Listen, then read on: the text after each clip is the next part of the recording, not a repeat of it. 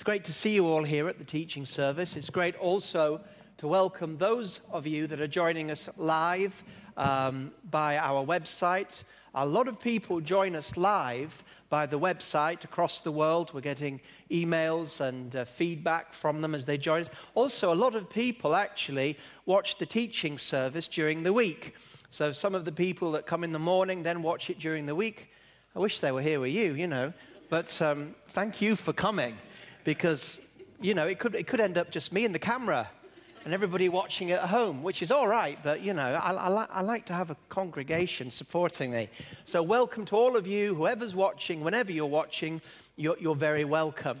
And we don't have long left in this series, Beyond Death, where we're looking at what happens to human beings after death. And we're really going to end on a high. Next week, I'm going to be talking about the Bible teaching of heaven. We've spent quite a few weeks dealing with the Bible teaching of hell, its nature, what it is, what happens to people that die in unbelief. And we've looked at the doctrine of rewards and all types of things. Next week, I'm going to be teaching what the Bible speaks about paradise and heaven. But then the following Sunday, a week next Sunday, we're going to have a special time, an extra special time, because Robert Sladen is going to be with us for the 5 o'clock service. Make sure you get here early if you're coming, because we're going to put him on early, because we want to give him a long time to talk about his experience popularized in his book, I Saw Heaven. As a young boy, 8 years of old, Robert Sladen had an experience where God took him into heaven.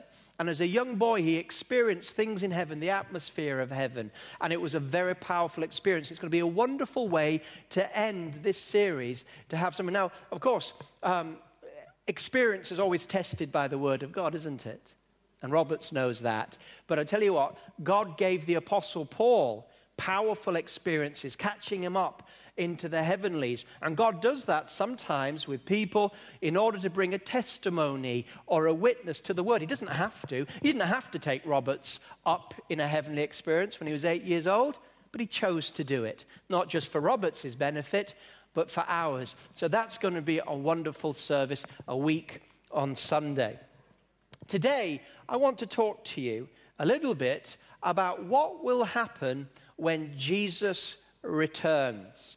We've spent some time in former sessions together, and remember, all the sessions in this series and the series before, the Sermon on the Mount, they're all there on the KT Media page. You can go on the KT Media page, and if you scroll down, you'll come to a title that says Series. And those series give you the different series that we do at KT. So you don't have to, jump around trying to find week by weeks. You just go down to the series you want, say it was Beyond Death. You press on that, and then all of the series of Beyond Death will be there lined up for you. And so I encourage you, if you've missed some of these series and you're interested in it, well, it's there for you to facilitate your teaching. And so we've looked at a number of things. We've looked at 1 Thessalonians chapter 4, which talks about, I don't want you to be ignorant, brethren, about what happens when people go to sleep or die. And then he speaks about the fact, Paul does, that when Jesus returns with a great trumpet sound and the shout of angels out of heaven, the dead in Christ will be raised first. All the believers, the Old Testament, New Testament believers, all those that have died in faith right up to Jesus' return, their spirits that are in heaven right now will be joined with their bodies or the seed of their bodies, and they will come out of the grave. If they were buried at sea, they'll come out of sea. Whatever happened, God can find the remnant of their bodies. They're going to be raised from the dead. As they're being raised from the dead, those of us that are alive are going to be glorified. Our body is going to be changed in a twinkling of an eye, and all of us are going to go up to greet the Lord as he comes with his angels and be with him as he comes to earth. But then what happens?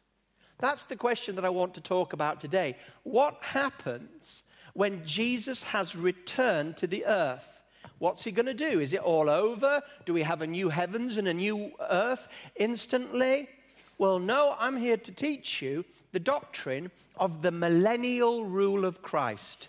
The millennial rule of Christ. You say, what on earth is that? I'm glad you asked. If you turn with me to Revelation chapter 19, let's get a feel. Jesus has returned to earth. The dead in Christ have been raised. Those that are believing on the earth, when they return, they have been glorified. All the saints in the past are now reunited on the earth at Jesus' second coming. Jesus is on the earth physically. All believers of all times are now in their resurrected or glorified body together. That's what happens next. Well, let's get a little bit of background here in Revelation chapter 19, verse 11. Jesus is returning in this passage, the second coming. Revelation 19:11. Now I saw heaven opened, and behold, a white horse, and he who sat on him was called Faithful and True. And in righteousness he judged and makes war. His eyes were like a flame of fire, and on his head were many crowns. He had a name written that no one knew except himself. He was clothed with a robe dipped in blood, and his name is called the Word of God. And the armies in heaven, clothed in fine linen, white and clean, followed him on white horses. Now out of his mouth goes a sharp sword, and with it he should strike the nations. Now listen. And he himself will rule them with an iron rod. He treads the winepress of the fierceness of the wrath of Almighty God. He has on his robe and on his thigh the name written, King of Kings and Lord of Lords. In that passage, we have a clear picture of Jesus returning with the angels of God and the church of God. And when he comes to the earth, it says here that he will rule the 8 nations in a rod of iron. Well, what does that mean? How is he going to rule the nations? We'll be coming back to that important theme in a moment. Now turn to the next chapter, Revelation chapter 20, verse 1 and following. Now we're going to see the passage where we get the word millennial rule. Millennium just means 1,000 years. It wasn't so long ago, was it? Well, it doesn't feel so long ago to me. 12 years ago, we celebrated the what? The millennium, 1,000 years, the new 1,000 years. Revelation chapter 20, verse 1. Then I saw an angel coming down from heaven, having the key to the bottomless pit and a great chain in his hand. He held hold of the dragon, that serpent of old, who is the devil and Satan, and bound him for 1,000 years. He cast him into the bottomless pit and shut him up and set a seal on him so that he could deceive the nations no more till the 1,000 years were finished. But after these things he must be released for a little while. And I saw thrones, and they sat on them, and judgment was committed to them. Then I saw the souls of those who had been beheaded for their witness to Jesus and the word of God, who had not worshipped the beast or his image, and not received the mark on their foreheads or on their hands. They lived and reigned with Christ for 1,000 years. But the rest of the dead did not live again until the 1,000 years were finished. This is the first resurrection. Blessed and holy is he who has part in the first resurrection. Over such the second death has no power. But they shall be priests of God and of Christ, and shall reign with him 1,000 years. Now, when the 1,000 years have expired, Satan will be released from prison and will go out to deceive the nations which are in the 4 corners of the earth, Gog and Magog, to gather them together to battle, whose number is the sea of the sand of the sea. They went up on the breadth of the earth and surrounded the camp of the saints and the beloved city, and fire came down from God out of heaven and devoured them.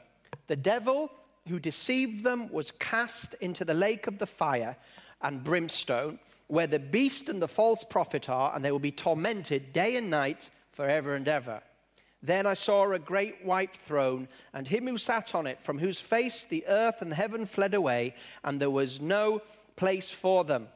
And I saw the dead, small and great, standing before God, and the books were opened. That passage that we've just read in Revelation chapter 20 is the passage to go back to make sure that you understand what's happening during the millennial rule of Christ. Did you notice how many times 1,000 years was mentioned? 1,000 years. Well, when we talk about the millennial rule of Christ, and you've already said that, 12 years ago we celebrated the millennium. Well, the word millennium is simply from the Latin for 1,000. Okay? So whenever you hear about the millennial rule of Christ or life in the millennium, we're simply using a Latin word that simply means 1,000 years. All right? So this is interesting what we're reading here.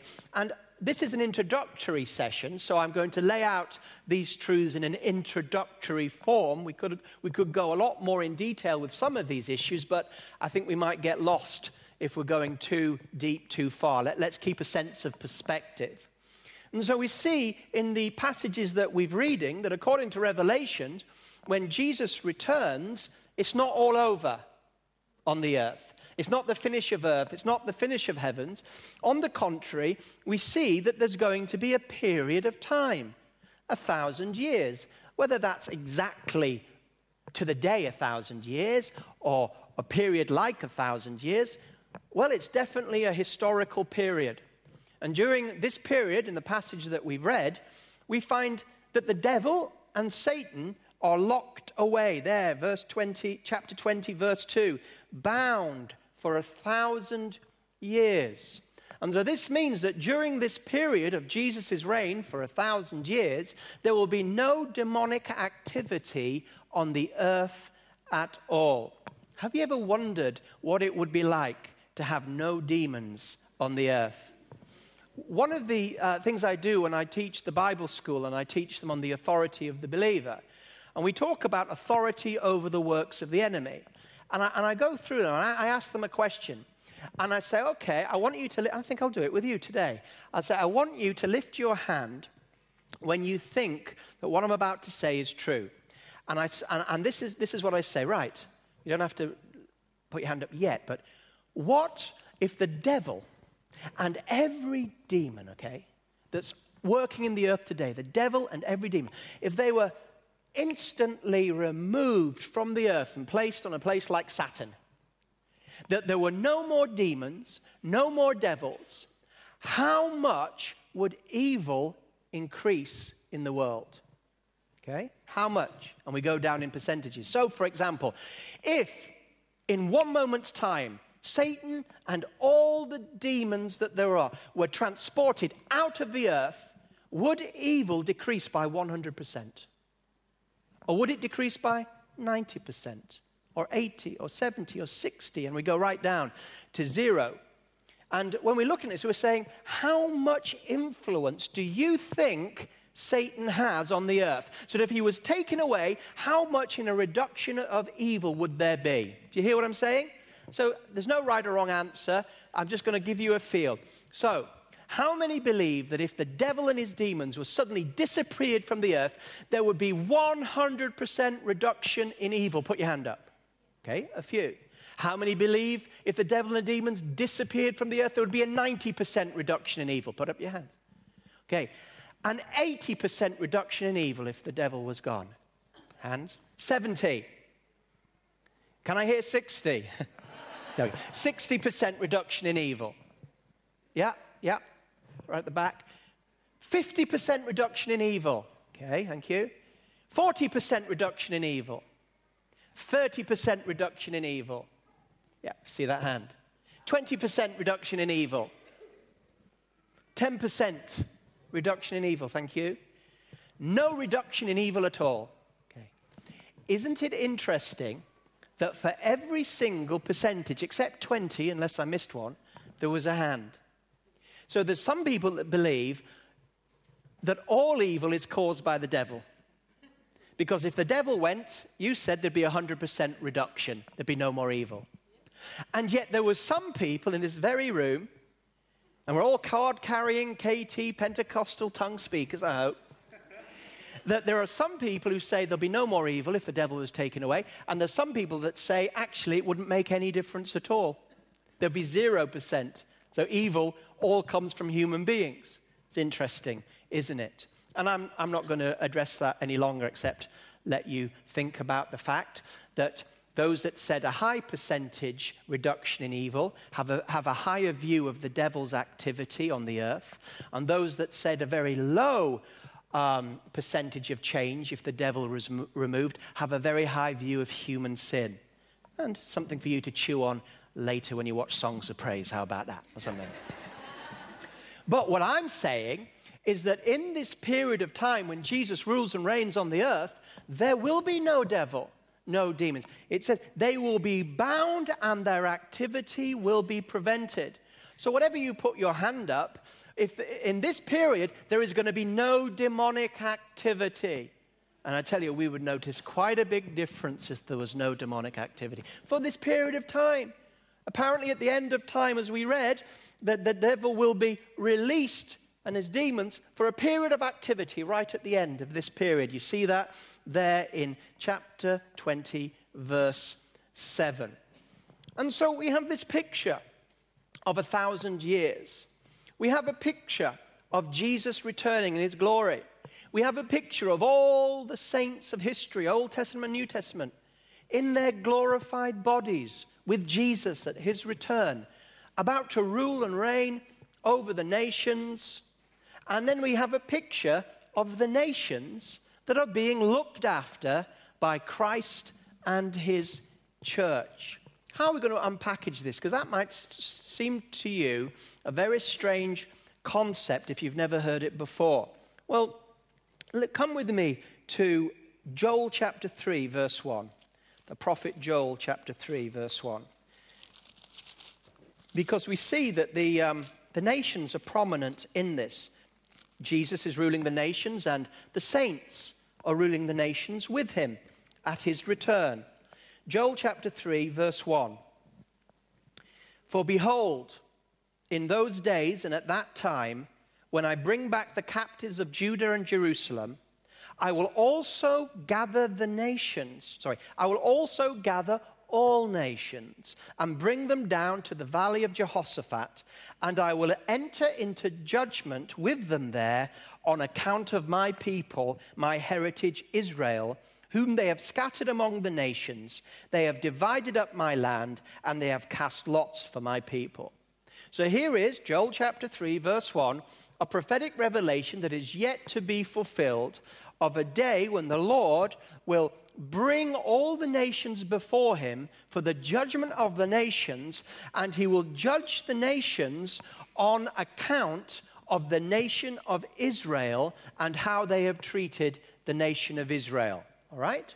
You say, is that in the New Testament? It certainly is. Turn with me to Matthew chapter 25 and verse 31. Matthew chapter 25 and verse 31.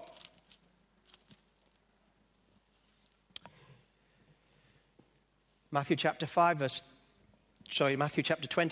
31.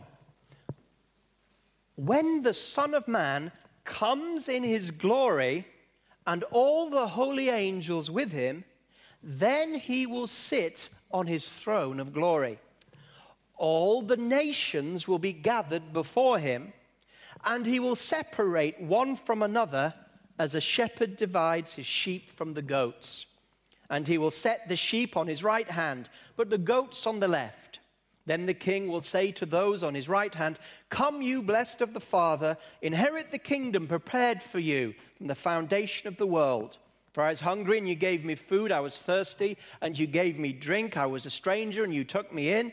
I was naked, and you clothed me. I was sick, and you visited me. I was in prison, and you came to me." The righteous will answer him, saying, "Lord, when did we see you hungry and feed you, or thirsty and give you a drink? When did we see you a stranger and take you in, or naked and clothe you? Or when did we see you sick or in prison and come to you?" And the king will answer and say to them, "Assuredly I say to you, inasmuch as you did it to one of the least of these my brethren, you did it to me." Then he will also say to those on the left hand, "Depart from me, you cursed, into the everlasting fire prepared for the devil and his angels. For I was hungry, and you gave me no food, thirsty, and no drink, a stranger, you did not take me in, naked, you did not clothe me, sick and in prison, and you did not visit me." They will also answer him saying, Lord, when did we see you hungry or thirsty or a stranger or naked or sick or in prison and did not minister to you? Then he will answer them saying, assuredly I say to you, inasmuch as you did not do it to one of these, the least of these, you did not do it to me. And these will go away into everlasting punishment, but the righteous into eternal life. Well, this is the same judgment that we read in Joel chapter 3. And can you see that this passage is about the judgment of the nations? Some people falsely go to this passage in Matthew 25 and think it's talking about how Christians will get into heaven. That's nonsense. I mean, if we can only get into heaven by visiting prisoners, clothing the naked, and giving water to those that are thirsty, then I think we better get some work going, don't you? Because I don't think many of us qualify to this level to get into heaven. So this is not talking. We know we get into heaven how? By grace, through faith. We simply believe. Jesus did all the work on the cross for us to get into heaven. We receive the gift. So this isn't talking about how you get into heaven by doing your own works. This is talking, as you saw, when the Son of Man returns. This is what happens when Jesus returns. We saw it in Revelation. We saw it in Joel. Jesus returns and he gathers the nations that are on the earth together and he judges them and he sorts out the sheep from the goats amongst the nations. And Joel says that the criteria is, how have they dealt with Israel? And in this passage, the people themselves aren't aware of this parable, are they? They don't know what he's talking about. You see, if Jesus came to us and started saying, you fed me, you gave me water, you visited me, we go, oh, yeah, I remember. Bruce read that passage, Matthew chapter 25. Yeah, we know when we did that, Lord. We know how we did that. We know what you're talking about. But these people, they don't know what he's talking about, do they? They don't know the Word of God. He's like talking about this, and they say, what is you talking about? When did we visit you? When did we help you? When did we do these things? They're ignorant of what he's talking about. These people are not saved Christians. They don't know the Word of God. This is the nations that are left on the earth. When Jesus returns, I don't want to go too in depth in anything that's not on my subject today, but when Jesus returns, he will return during a great time of tribulation. Do you know that? And there will be a great vengeance and threat to the nation of Israel. And Jesus will return to save Israel from the threats of the nation. And then he and all those that are resurrected and glorified, we will be with him, and he will judge the nations on how they dealt with Israel and their response to Israel, as Joel said. Now, this is important because, you see, what's going to happen preceding Jesus' return is there is going to be a mighty revival in the nation of Israel. Do you know that? In fact, Paul says, if you want to know what the Bible teaches about Israel, we've just done the evening course on it. If you really want to know what the Bible teaches on Israel, you start with Romans chapter 9 through chapter 11. That's where you start. When you're trying to find out what the Bible teaches about something, always go to where it's most clearly taught in the Word of God. You hear what I'm saying? So if you say, how do we know we're going to heaven? Where would you go? Where would it most be clearly taught? Romans, Galatians, the Gospel of John. These things are written that you might believe. You go to where it's most clearly taught. Romans, Galatians, Gospel. You don't go to James to begin with. Because James isn't talking about how to get saved. He's talking about how to get saved from trials and difficulties. So he doesn't even address salvation. Not once in the book of James does he ever talk about how to get to heaven. The people he is talking to are already going. You don't go to Matthew. You can go to them afterwards, but you go to where it's most clearly taught. And the doctrine of Israel is most clearly taught in Romans chapter 9 to verse 11. And if you want a book on that, get Michael, we got them in the bookshop, get Michael Eaton's book on Israel and the church. Now, in that passage, Paul says that there is a hardening going on in Israel. There's not as, and he has to explain how come the Jews aren't getting saved like the Gentiles. And Paul basically says there's a hardening going on. But he says, but their time will come. And the last great revival, when God is pouring out the revival, right, the last great revival is going to be a revival amongst the Jewish people of the earth. And all those that are descendants of Abraham physically, they're all going to get saved in an end-time outpouring. Do you think God would leave his firstborn abandoned forever? Just because he broke off some of the branches of the vine of Israel so that he could graft in us, the Gentiles from every tribe and nation, do you think that in the end, would God have done his job if he didn't bring back in full form the harvest of his firstborn? So we're believing God for an end-time harvest of the Jews where all Israel, that basic, I don't know if that means every single person, but it means the absolute majority of Israelites will become born-again Christians. And that's going to be right at the end of time, during this time of persecution. And so when Jesus returns, he's going to say, okay, how did you treat my people? Because right at the end, when he returns, Israel will not just be a nation and a group of a race of people, the Jews, but when Jesus returns, Israel will be a born-again nation, along with the Gentiles. Very important. This is why he is speaking to the nations on account of his people Israel, the sheep and the goats. Now, what does this mean? After he's judged the nations, what will happen? Well, it's important for you to listen carefully here. For this 1,000 years, there will be two types of human beings on the earth. Two types. Everybody say two types. Two types. The first type is going to be those that at his coming were raised from the dead, and those that were alive at his coming were glorified. Okay, that's the first type. What does that mean? Well, when Jesus returns, as I've already said, everybody that died in faith, Old Testament, New Testament, everyone that died and went to heaven will be reunited with their body. But not like the body you've got now. When they come out of that grave, their body is going to be what we called glorified. It is going to be a perfect, glorified, indestructible, eternal body. You say, well, how does that differ to the body I've got now? I always use this illustration. One of my favorite things in my garden that I'm blessed to have is a mighty oak tree. I mean, it's as tall as this building. It's huge. And every autumn or so, it sheds its acorns. And you can pick up the acorn. An acorn is about that size, isn't it? And it always amazes me because I look at the acorn, I look at the tree, and I think to myself, how can such a big tree be in such a small acorn? I mean, it's almost unbelievable that that tree was once this acorn. You will be as amazed as that when you see what your glorified body is like. Because your body right now, even when you're at your best, at your proper weight, when you've got all your hair and you've dyed it like I have, and you're looking great, you're still an acorn.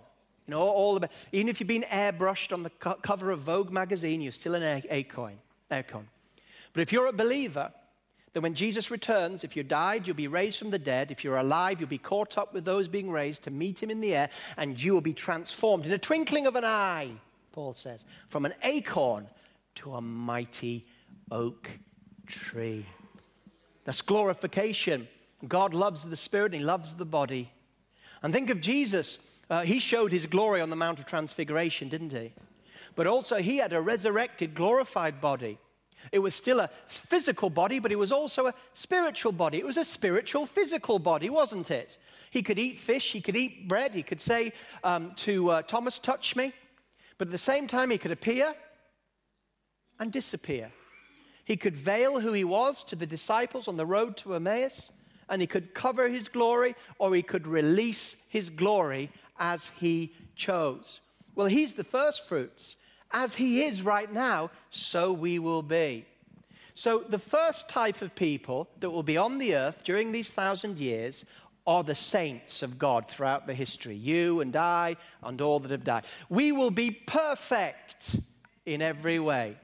We will have perfect bodies, not subject to death. They're resurrection bodies. Not subject to sin.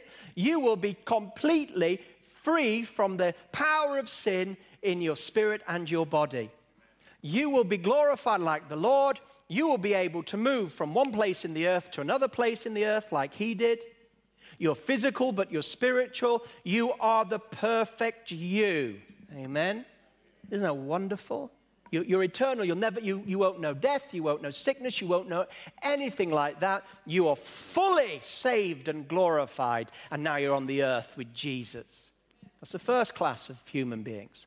The second class of human beings are those that are on the earth, the sheep that Jesus judges. Those sheep, well, they believe in Jesus now. They can see him. But those sheep, somehow, and I can't explain it fully. I can only see what the revelation. Those sheep were open and sympathetic to God's people at the time during the tribulation. You know, they visited them in prison. The whole picture is ministering to someone in persecution, great need, and hunger and danger. These people had Israel placed on their heart. They were sympathetic to them. These are the sheep. Jesus said, enter into everlasting life. They were saved. They're on the earth. The goats, they are taken at that moment and they are placed in the place of hell. They are destroyed. Now, these sheep are still mortal, their bodies. They're not glorified like we will be. They're not raised from the dead. They're there on the earth. So these sheep will live and still die during the millennium, all right? So you have two types of people. I'm going to illustrate this. Two types of people on the earth when Jesus returned. The full-blown glorified saints, the church of the past, resurrected bodies, glorified bodies, perfect in every way. Sin can't touch us. We won't sin, can't sin. We're as fully saved as we're ever going to be with Jesus. And then the sheep of the nations that were sympathetic to Israel, they will still get married. They will still have children. They will still die during this period. We won't get married. We'll be like the angels of God, as Jesus said. Can you see these two things? That's why we're going to rule and reign over the rebuilding of those nations with Christ during those 1,000 years. Well, I've set out my stall a bit, so let me take you to a little bit more. If we can go to Revelation chapter 2, verse 26. So when you die, not only are you going to go to heaven, if you're a believer, but you're going to come back to earth, have a resurrected, glorified body, and rule and reign with Jesus. He's going to rule from Jerusalem. Revelations 2, verse 26. Speaking to the church. Revelations 2:26. And he who overcomes and keeps my works until the end, to him I will give power over the nations. He shall rule them with a rod of iron, and they shall be dashed to pieces like the potter's vessels. So here, one of the rewards for the overcoming church, not just for every believer, but those that are overcoming, is that one of the rewards is that we are going to have responsibility during that 1,000-year period to rule over the nations alongside Jesus. I've already spoken to you in one of the sessions in this series about the judgment of believers and the rewards. There are eternal rewards that we're going to get. 1 Corinthians chapter 3 speaks about the fact that if we build our lives on grace with precious jewels and gold, we will receive a reward. If someone just gets saved and doesn't do anything, they'll be saved, but as through fire. 1 Corinthians 3. One of the rewards, as well as the eternal rewards, one of the rewards that we can expect is during this millennial rule, that those that have been faithful and strong to God, God will put them in charge and give them greater responsibility in the kingdom of the millennium. And here we see that promise there in Revelation chapter 2. Let's also go to Daniel chapter 7. I'm aware that this is the first time many of you will have heard this, so once you hear this, you just got to let it sink in a bit. I'm going to come back to it because it can sound very strange, but I've got something I want to say about the strangeness of this. Daniel chapter 7, verse 27. Then the kingdom and dominion and the greatness of the kingdoms under the whole heaven shall be given to the people, the saints of the Most High. His kingdom is an everlasting kingdom, and all dominions shall serve and obey him. Again, we see this idea that God's people are going to rule and reign over the nations. Well, when is this going to happen? I believe it's going to happen in the millennium, the millennial rule of Christ, when Christ returns. Now, some people, I need to make you aware, some people would say, Bruce, you're talking utter rubbish. This millennium, this 1,000 years, it's not a period of time when Jesus returns. And there's two views I want to mention to you so you know that there are other views, not just the one I'm giving. And the view that I am talking about is what we call pre-millennial. Pre-1,000. Pre-millennial. What does that mean? That Jesus will return before, pre the 1,000 years. Pre-millennial rule of Christ, okay? My view is pre-millennial, pre-1,000 years. Jesus will return, and then we'll have the 1,000-year period. Pre-millennial. There are some Christians that believe that Jesus will return post-millennial, that Jesus will return after that 1,000-year period that's in Revelation. People that believe that say, oh, we're not talking about 1,000 years. We're just talking about, and they have different views, but one view is we're talking about the age of the church. That's the millennial. The 1,000 years is speaking about Jesus ruling and reigning in the hearts of his church. And so when Jesus returns, that 1,000 years is just a picture of the church era. And when Jesus returns, that millennial period of him reigning in the church's heart, that will be over. Some people who are post-millennial, Jesus will return after those 1,000 years, say, oh, the 1,000 years, this means a great era of Christian revival across the world. And so they believe that the millennium, the 1,000 years, is a symbol of when the church will rise to such great power in the world that we will basically hand the world to him almost saved, and Jesus will return. And that era of the world, of the church dominating and just being totally ruling almost over the world, that period they call the millennium. All right? So those are the different ideas. Pre-millennial, that's what I'm teaching. Post-millennial. But I believe that this will be a period of a long time, like 1,000 years. And the following reason that I believe is because God is restoring everything. And we know that since the Garden of Eden, not only has mankind been subject to the fall, but the earth has been subject to the fall. Romans chapter 8 says that the earth, the universe, do you know this? The universe is groaning, crying, saying, when will the sons of God be revealed? Romans chapter 8, I don't know the verse, but you can find it. The whole of creation cries, it's groaning. Imagine the earth, the universe is groaning. It's desiring earnestly for a moment when the sons of God are revealed, because it knows the moment that the sons of God are revealed, that the earth and creation itself will be released from the power of the curse. How many know that when Adam fell, the whole world fell, and all the animals with it? There is a beauty of nature that is a reflection of our God, the Creator. But there's also a horror of nature. There's a reflection of the fall. You say the horror of nature?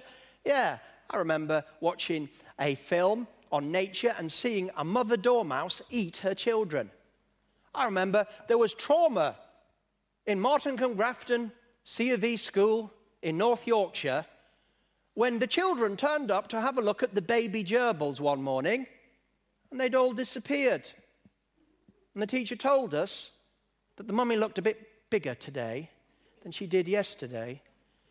And we're like, oh my God, the gerbil mummy ate her children. I still need inner healing for that. Going on Encounter 2 weeks, sort it out. But I don't know about you, that's horrible. God didn't create the world like that. God created it. God created the world. Good. It was good. It was good. It was good. But the earth is going to be restored. You think Jesus is going to come back and the earth has never had its salvation? The groaning for the sons of God to be revealed is talking about the second coming of Christ. When Jesus comes, I'm telling you, all the dead in Christ and those that are alive that are believing, we are going to be revealed to the earth, to the universe, to the nations. We're going to be revealed in all our resurrection glory. I tell you what, you're going to be so glorious that if it wasn't for Jesus there, I tell you what, if I was glorified, I wish I could be, but if I was glorified in front of you right now, if God gave me the glorification that will come at his return, most of you would bow down and find it hard not to worship me. You say, no, I wouldn't. Yes, you would. Because when John saw the angel said, stop, don't you about to worship me. I tell you what, the glory of the redeemed shall be infinitely more glorious than those of the angels. So that's what I'm talking about. And when we are revealed, the curse that's on creation is going to be lifted. We're going to see a change in those 1,000 years will not be like what we've experienced, not only in our bodies, but the earth will be blessed once again, like the Garden of Eden. And this is important. I'm going to show you scriptures for this, but I have to tell you that before I go. This is important because God is going to restore things. He's not going to say, oh, well, we all got saved, we all went to heaven, but the earth, well, trashed. Throw it in the bin, start all over again immediately with new heavens. No, and also there are prophecies that the Messiah will rule the nations. Well, when's he going to do that? Jesus is going to rule the nations from Jerusalem, New Jerusalem. Hallelujah. What about the prophecies? And we will rule and reign with him. Well, I've said a lot. Let me get some scriptures to help you with this. Isaiah chapter 11, verse 2. Life in the millennium, what's it going to be like? Isaiah chapter 11. So this is why it's important that there's a millennium. Because God has got unfinished business. I tell you what, he's going to put everything right. He's not only going to save us, but he's also going to bring this world back to what it was like at the Garden of Eden. It's part of his process. That's what he's going to do. Hallelujah. He's going to make all things right. Okay, Isaiah 11, verse 2. What as I read is yet to be fulfilled. And I want you to think, is this a picture, some of these words, of what it's going to be like on the earth when Jesus returns? Isaiah 11, verse 2. The Spirit of the Lord shall rest upon him, the Spirit of wisdom and understanding, the Spirit of counsel and might, the Spirit of knowledge and the fear of the Lord. His delight is in the fear of the Lord, and he shall not judge by the sight of his eyes, nor decide by the hearing of his ears, but with righteousness he shall judge the poor, and decide with equity for the meek of the earth. He will strike the earth with the rod of his mouth, and with his breath of his lips he shall slay the wicked. Righteousness shall be the belt of his loins, and faithfulness the belt of his waist. Now read. The wolf shall also dwell with the lamb. The leopard shall lie down with the young goat. The calf and the young lion and the fatling together. And a child shall lead them. The cow and the bear shall graze. The young ones shall lie down together. And the lion shall eat straw like the ox. The nursing child shall play by the cobra's hole. And the weaned child shall put his hand in the viper's den. And they shall not hurt nor destroy in all my mountain. For the earth shall be full of the knowledge of the Lord, as the waters cover the earth. What's this talking about? Is this poetry? No, it's prophecy. It's not poetry, it's prophecy. And what this is saying is that there's going to come a time on this earth, and it's when Jesus returns, when God begins to reverse the curse on the earth. During the Garden of Eden, the lion didn't eat the lamb. How many of you know that? Death came into the world through Adam. The first animal that ever died physically died at the hands of God when he slew the animal to make a sacrifice and covering for Adam and Eve. In the Garden of Eden, everybody was vegetarian. In fact, it wasn't till after the flood that God gave Noah permission to eat animals. They were vegetarians before that. And so God is going to bring creation back into the blessing as it was in the Garden of Eden. That's why the lion will graze. That's why there'll be no predators feeding on one another during this time, and the child will be able to be there. There's going to be a change on the earth. God is going to bless the land again, not curse it. Turn with me to Isaiah 65 and verse 18. Isaiah 65 and verse 18.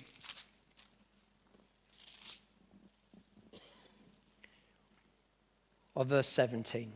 Isaiah 65 verse 17. Behold, I create new heavens and a new earth, and the former shall not be remembered or come to mind. But be glad and rejoice forever in what I create. For behold, I create Jerusalem as rejoicing and a people a joy. I will rejoice in Jerusalem and joy in my people. The voice of weeping shall no longer be heard in her, nor the voice of crying. No more shall an infant from there live but a few days, nor an old man who has not fulfilled his days. Listen, for the child shall die 100 years old, but the sinner being 100 years old shall be accursed. They shall build houses and inhabit them. They shall plant vineyards and eat their fruit. They shall not build and another inhabit. They shall not plant and another eat. For as the days of a tree, so shall be the days of my people. And my elect shall long enjoy the work of their hands. They shall not labor in vain, nor bring forth children for trouble. For they shall be the descendants of the blessed of the Lord, and their offspring with them. It shall come to pass that before they call, I will answer, and while they are still speaking, I will hear. The wolf and the lamb shall feed together. The lion shall eat straw like the ox, and dust shall be the serpent's food. They shall not destroy or hurt on my holy mountain, says the Lord. Can you see how that reinforces a different type of environment on the earth? Remember how before the flood people lived for hundreds and hundreds of years? That actually took place. Because the earth before the flood was very different to what it was after the flood. Don't want to go into details, don't have times, and also I don't have the scientific knowledge to go deep into this, but I've heard from those that do, that the firmament came down from above.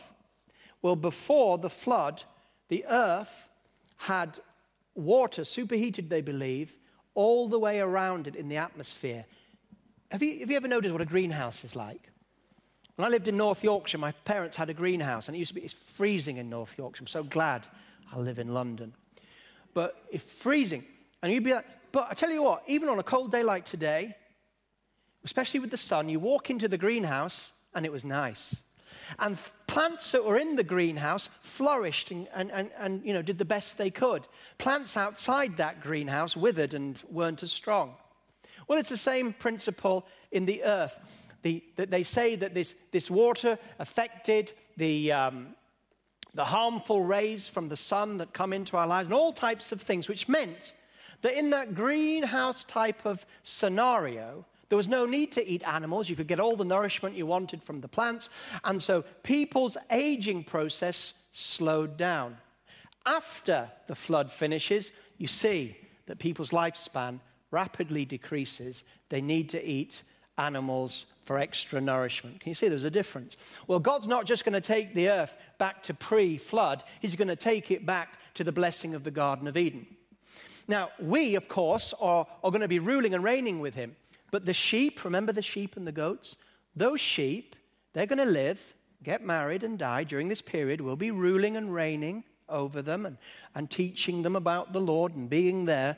But they will live, many of them, hundreds of years. That's why if someone dies at 100, it'll be like, oh, they didn't even make it to adulthood. That's what it says. So we're going to see a great time of restoration, of blessing during this period. All the pilgrimage prophecies of the nations coming up to Israel and Jerusalem to worship the Lord, all of that's going to take place. There's going to be rewards for the believers during that time. And then at the end, we see that for a short period, Satan is going to be loosed. We saw that in Revelation, didn't we? He'll be loosed at the end. Well, why? Because everybody has to have their faith tested. Now, we know what it is to have our faith tested. We were born in a world that is fallen. Born in a world that was fallen.